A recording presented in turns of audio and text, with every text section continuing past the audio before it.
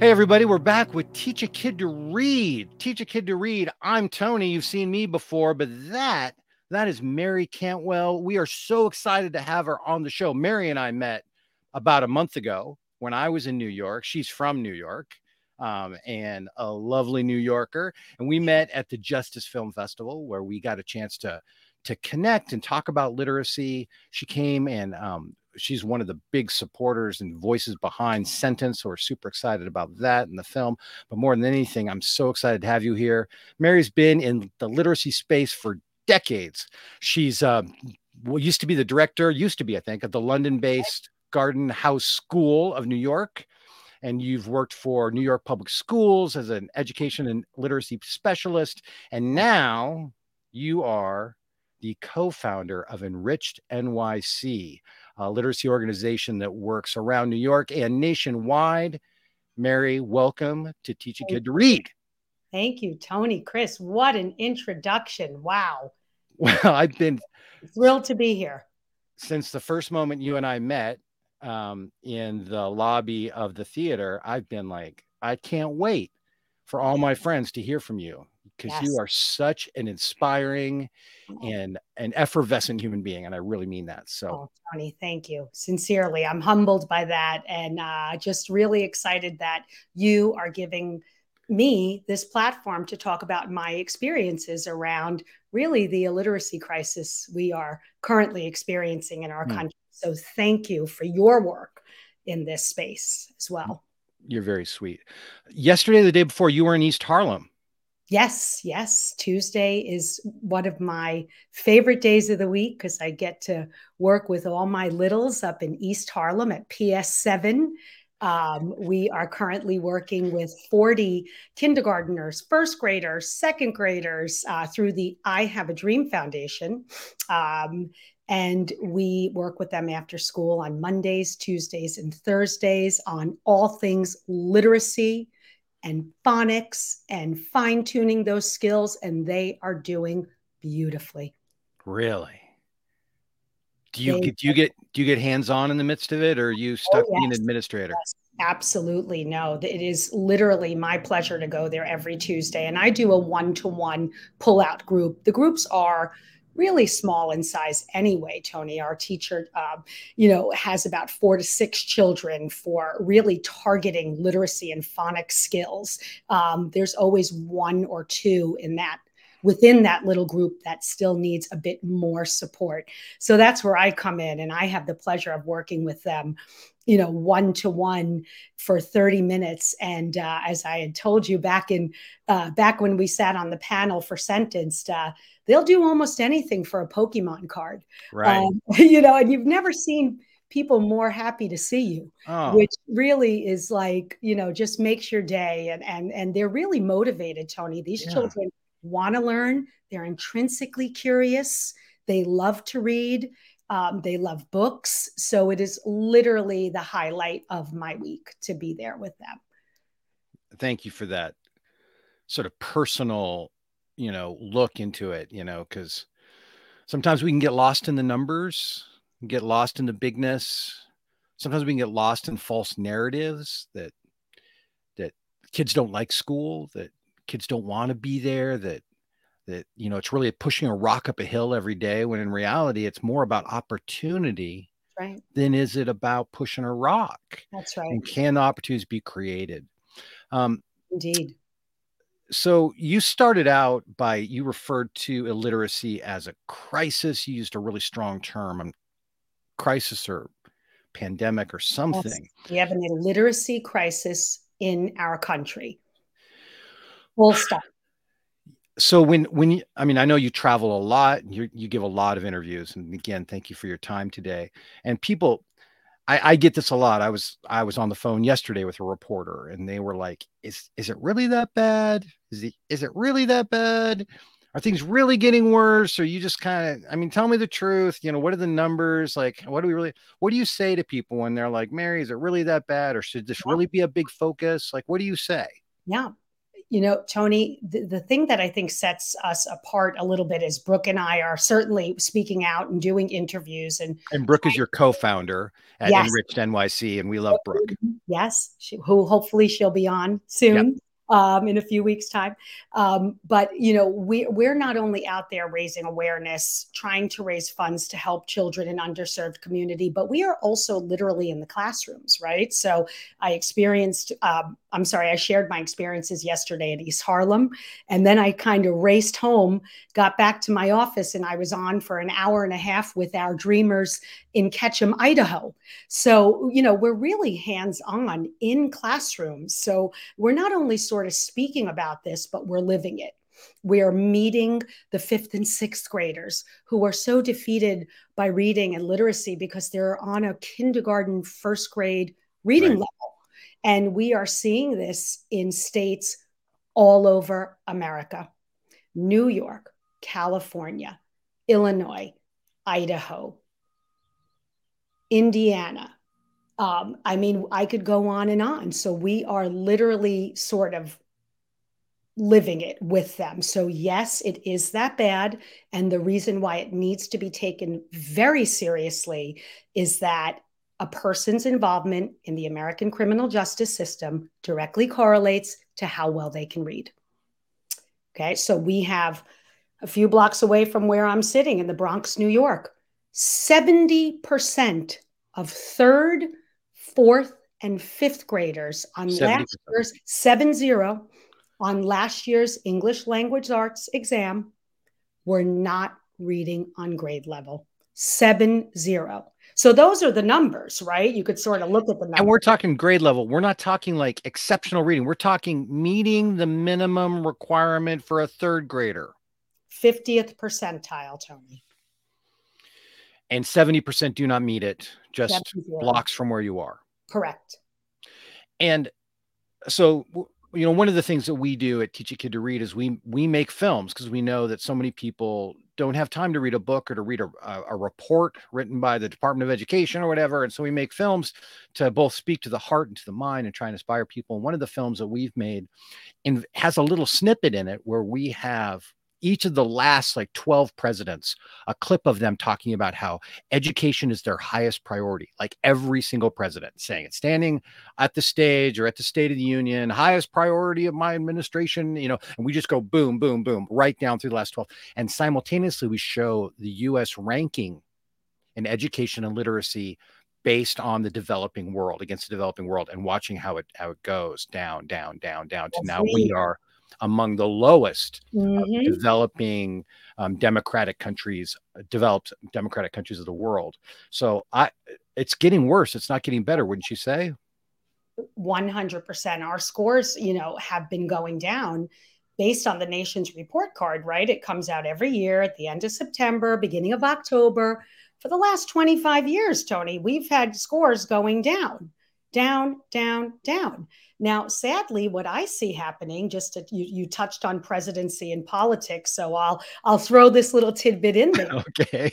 We're starting to see now that the science of reading or teaching phonics, which really is the only thing that works, is now becoming a political issue, right? And you're sort of seeing, people associating red states with being, for phonics and teaching skills, and blue states being for a more whole language approach and not using a phonics-based approach. And again, who suffers, Tony? The children. In all of this debate back and forth, nobody's on the same page, sadly. And it does take strong leadership, Tony, to stand up in your school district and say, listen, guys, we need to get creative. We need to change gears. Our children are not reading. We need to change it up. And we don't have that leadership, Tony, not only, sadly, on the school-based level, but the district level. And, where is our Secretary of Education here? There's a big problem. Big problem. Well, so you've been around this issue, and I've been around educators my whole life. I spent much of my life in the classroom, and there's sort of two ways. There's sort of some people go like cynicism and it's just a job and I'm getting through the day and I'm counting my weeks and I can't wait to retire. And they get tired, and for a whole bunch of reasons, some very reasonable reasons, because it can be an exhausting career and so much is asked and they're under resourced. And this is no slam on educators and teachers at all. It's not my heart. But then there's other people who just, the more they get involved in it, the more they seem to care, the more they come alive, the more passionate they become about changing the world. And I see that in you, that you're on that second track. How did that happen? How did you like continue to move into this, like more committed, more inspired, wanting to get, your hands dirty on the issue, as well as, working in the halls of politics and in the big categories of society? How did that happen for you?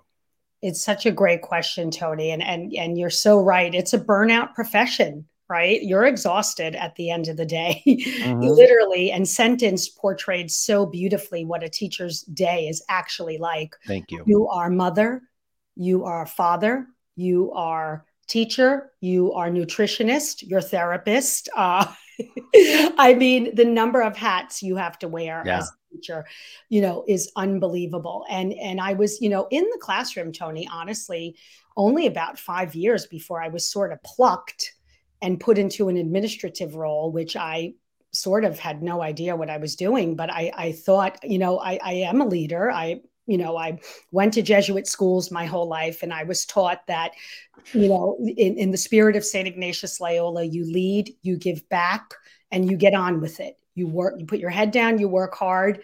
And I thought I could certainly use that platform to inspire other teachers that, just keep digging in, keep working, keep your eye on the prize. Don't waver, have trust and belief and faith in yourself that you can make a difference in this child's life. So I went from the public school system in East Harlem, Williamsburg, Brooklyn. I mean, great experiences. Like, that's the way to cut your teeth on this job, right? Like, you work with the neediest of communities, and that's how you get the tools you need to be successful anywhere. I went from there to Park Avenue, and the inequities I saw overnight just blew my mind. I mean, it was like, whoa, these kids on Park Avenue, literally by the age of 3, are learning all of the letters, all of the sounds the letters make, how to write their name. They're starting to blend words, Tony, by 4 or 5-year-old. It was unbelievable. And I wrote a curriculum for that school that was phonics based and hugely successful. So that's where really my love of teaching phonics became so acute. And then seeing the inequities, I said, at some point in my career, I love what I'm doing. I'm a school administrator, but there's more for me out there. You have to listen to that little voice in your head that's saying you're doing good things, but there is more. You always trust your gut. And the pandemic happened. I met Brooke Uten, my business partner, in the summer of 2020. We knew there was going to be huge COVID learning loss that needed to be remediated. We knew that.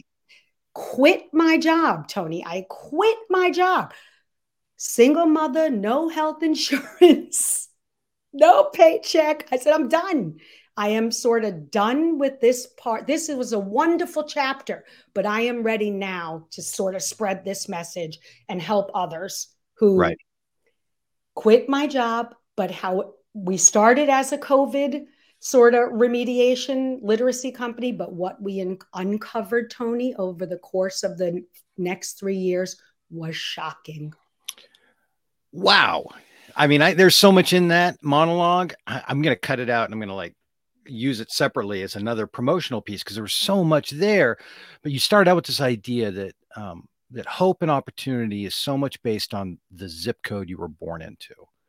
And some kids have so many resources, and some, I mean, there's this delusion that every kid in America has this opportunity to learn, this equal opportunity to learn. And child plus classroom plus time equals literate. And if that formula fails on some level, somehow it's the child's problem, or something.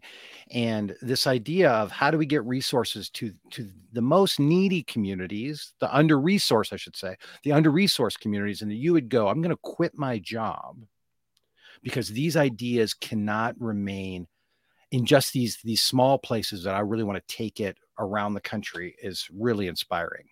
Thank you, Tony. And I'm going to do one further than resources, right? Because, Tony, there are resources out there. Our education system is well funded. People are not spending these resources wisely. Certainly, there are many communities that are underfunded. Right.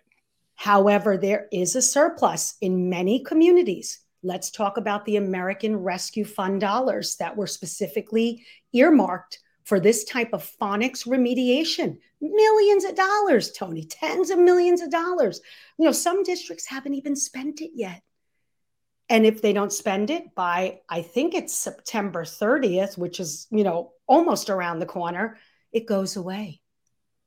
And it's so hard. And yeah. I think Michael Capitelli spoke about this, Tony, on our panel.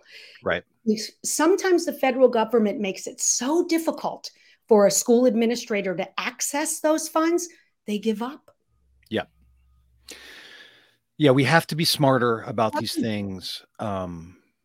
But smart is important. But I was an educator for years, and I would tell my students that the job of the head is to justify the decisions the heart has already made. Job of the head is to justify the decisions the heart has already made. And how do we speak to people's hearts? Because once their heart is turned, their head will do the work. Their head will show up and do the research and figure out the whys, and we'll do that. But the head does not go there until the heart has already made the turn. So my question for you, we already talked about that illiteracy and education standards, or education proficiency in America, has been going down. How about the heart of the American people? Do you find that people are starting to care more about this issue? Are people waking up to this being something that they should be involved in? Or do you think people are getting more cynical, more isolated, more tribal, maybe, in their orientation? Mm-hmm.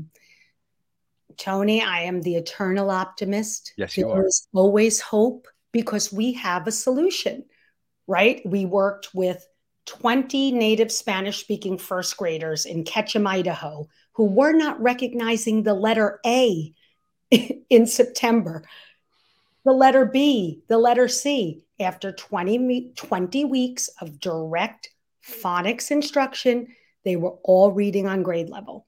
So there is hope. We have to just keep sending that message that the science of reading is the only way forward. I think if people understand childhood is a magical time, right?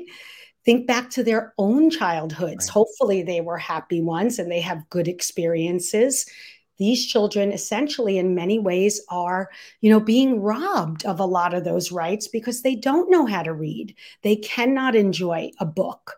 It speaks to people's common decency and dignity. And if you can't reach them that way, you can reach people by understanding the illiteracy crisis will affect them financially, right? So if they can't get on board and understand from their heart, maybe, and I'm not against sort of getting people on board however we can, because your taxes will go up. The prison population will go up. If our readers, where are we going to get our workers? Where are our doctors, our lawyers, our essential workers coming from? We have kids right now. And Tony, I'm a realist. I think there's a place for everyone. I don't know if every single scholar is going to go to a 4-year college, and that's okay. However, they may want to do a trade, which I think is a great option. Yeah. We need to get you literate to the point where you can read the manual to study your trade. Full stop. And we are not doing that. Yeah. Name a trade you don't need a driver's license for. And explain to me how you're going to get a driver's license. Okay. Well, you can't read a manual, can't do training, can't do continuing ed, which every plumber has to do continuing ed. They have to stay up on stuff, So Look at Billy absolutely. in your And movie. thank you. Billy in your movie. And I love the fact that I can spend all day saying we should love kids more. Don't you want to love kids? And I want to get back to that in a second. But quite frankly, love yourself. Like, be selfish about this. That's because your world is getting worse because of an illiterate, such a large portion of society. 1 in 5 American adults don't read well enough in order to get a well-paying job, according to the Department of Labor. 1 in 5 American adults. We have a labor crisis. We have a trade crisis in this country. But every high school dropout costs the American taxpayers hundreds of thousands of dollars each. Each dropout, hundreds of thousands of dollars. Do you want to change the government budget? Well, one way to do that would be for us to help kids get through high school and have the basic skills. I mean, be selfish about it. You want safer communities? That's right. You want more integrated cities? Yep. Stop complaining about the homelessness crisis. Stop complaining about the prison crisis. Why don't we go back to the grassroots, the headwaters of these problems? Amen, brother. And work at the headwaters. This is it. We talk about preventative medicine. Why don't we talk about preventative society? And the way that we, and where we put our resources and how we think. Okay. The only way forward, Tony. So speak to this, because again, you're in this so much deeper than I am. I just don't understand in my own heart, as well as in the world, this tendency to go, well, as long as my kids are taken care of, I just don't care about everyone else. My kids, my nephews and nieces, my tribe, the kids at my church, the kids, wherever, however I define my tribe, as long as they're taken care of, I kind of don't care. And there's sort of this, if you don't look like me or vote like me or read like me, then, or spend like me, have income like me. If I were to be truly honest, I just kind of don't care. And why do you think that is? And is there anything we can do about that? Do you just have any thoughts? I know it's a big question. The incredibly sort of insular way of looking at life, as we know it, certainly if you're saying, I'm a mom, right? Mm-hmm. I have an 18-year-old daughter who I couldn't love more, right? But who's doing great, by the way. I've heard rumors that she's doing great. She is, and she's an inspiration to me in many ways, a diverse learning style. And she threw me for a loop, but she inspired me to really open this literacy company. And it sort of became this, but I digress. So she, I can certainly say, well, I was able to get her what she needed, the remediation, the help to become a wonderful reader, be at her, top choice school for college, et cetera. There are many families who are not in that position. I can certainly say that she will be, and my grandchildren will be affected by everyone they come in contact with in this country, should they choose to remain living here. It's a really sort of silly way to look at the world, because we really are all connected. I mean, you pick up a phone and, I don't know, you make a phone call to the cable company and you have the cable guy come to do your work, and you need him to know what he's doing. That directly affects every single person. Mm-hmm. So I think it's a tricky way to look at the world. And I also think people are getting a little bit away from living their real purpose in the world. This might be a topic for another podcast, but I think the happier and more fulfilled an individual feels in their own life, your cup is full. And that way you can give to others, and in whatever role you choose to give. I happen to choose this space, right? Because I don't know. I wouldn't even say I'm so great at it. I just am so, I just think books and learning to read changes a child's life, which then makes the country better. So it's really twofold, not looking at it holistically, but also sort of selfishly, to your point and your word, living your own purpose so you can then help others in whatever field that is. So good.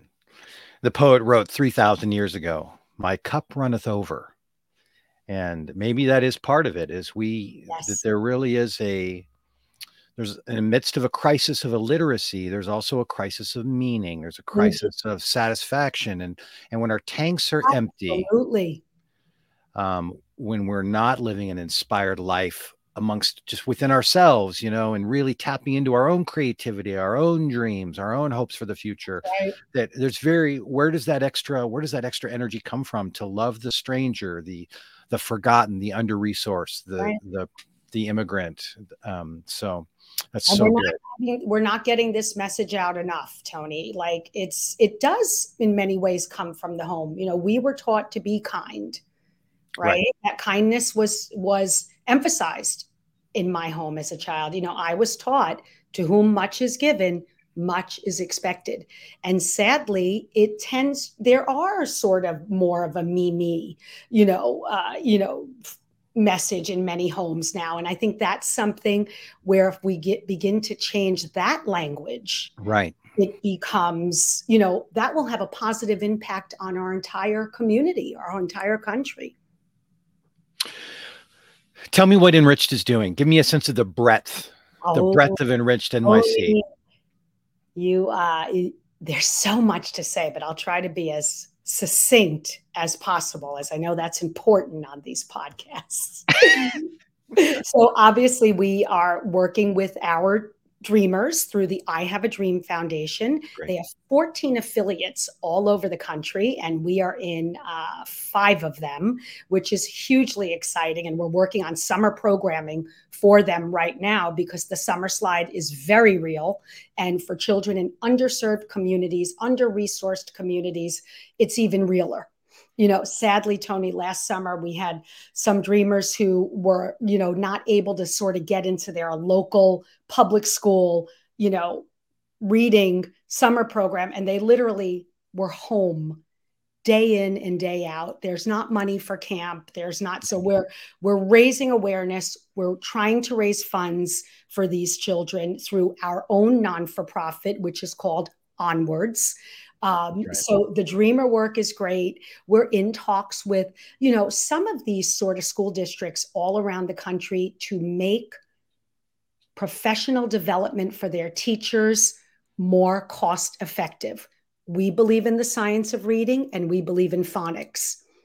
Tony, to train teachers, some of these big organizations out there, and listen, I was trained by one of them. Can I say the name? I don't know. I mean, they're great. Don't. Okay. I was trained by one of them. They're wonderful. I called them to sort of price out a training so we could get more people trained in phonics and helping more kids. Tony, they wanted something like $100K to train 20 people, or it was just, and school districts around the country cannot afford this. Brooke and I have sort of created our own version of a really effective phonics curriculum that we're using with our dreamers and making gains, and we're starting to teach it. So we're going to Detroit in July to teach, some of the teachers there how to teach their children how to full stop, word attack strategies, reading comprehension strategies, writing skills. So we'll be doing that a lot of the summer. Raising money and awareness for our dreamers, continuing to talk to wonderful people like yourself, Jeff Martin. The people at Fox News have been very good to us, Tony. Again, we're not politicizing this, but they are the only ones really picking up on this message until finally last Sunday, I don't know if you saw it, Jeff sent me the article, but I had seen it, the New York Times. So we've been screaming for 3 years, the science of reading, phonics, only way forward. Finally, the Times last Sunday, 3 years later, came out with their big article. We must follow the science of reading to teach children how to read. It is like, all right, thanks guys for getting on the best. So we're going to continue to sort of spread this message and getting into as many small, forgotten communities like Bowman, South Carolina, a little town of 800 people in the back country. 23% of children are reading on grade level. Trying to help those students, children, raising money, raising awareness for them. So we won't stop. We're not stopping. We're just begun, Tony. We've only just begun, as the carpenter said. No, we've only just begun. So you're an example of somebody whose cup is overflowing. You and Brooke and Enriched NYC and OnWords are using your intellect, your influence, your connectivity to raise funds, to build training resources, to really touch communities all across the country, which is fantastic. You can find Mary at EnrichedNYC.com, and I'm sure other places. Is there any other ways that people can follow you, Mary? Yeah, we're on the gram. We're on Instagram at EnrichedNYC. We're on Facebook at EnrichedNYC. You can email me if you have any specific questions about your own child. Love answering any of these questions. I could tell you from personal and professional experience. Mary at EnrichedNYC.com. Shoot me an email. Happy to answer your questions, because sometimes parents just don't know. Tony, they have no clue if their child's not reading on grade level. What's your favorite children's book? Oh my gosh, Tony, there's so many. I mean, I love Rainbow Fish, about that fish with the gorgeous, he had these beautiful fins and shiny and sparkly, and all of the other fish in the sea and the octopus. And they were asking him for one because they were so gorgeous. And he was like, ooh, no, like why would I give you my gorgeous, fabulous fins? And he started to realize that the other fish were kind of like, he's beautiful, but he's not really that nice. We're not really going to hang out with him or play with him. And what happened? One day he gave one fin away, and the feeling he got from giving far surpassed anything he ever felt when he looked in the mirror. There's a little parable there. Parable. Messages everywhere, Tony. There you go. Everybody, that is Mary Cantwell. She is with Enriched NYC, EnrichedNYC.com. Mary, thank you so much for your time. You've been a delight, as I knew you would be. This is Teach a Kid to Read, and we don't believe that there are illiterate children. We just believe there are children who haven't had the chance to learn to read yet. So let's get out there and make a difference like Mary is. Thank you, Tony. Teach a child to read. Give a child a chance. It's as simple as that.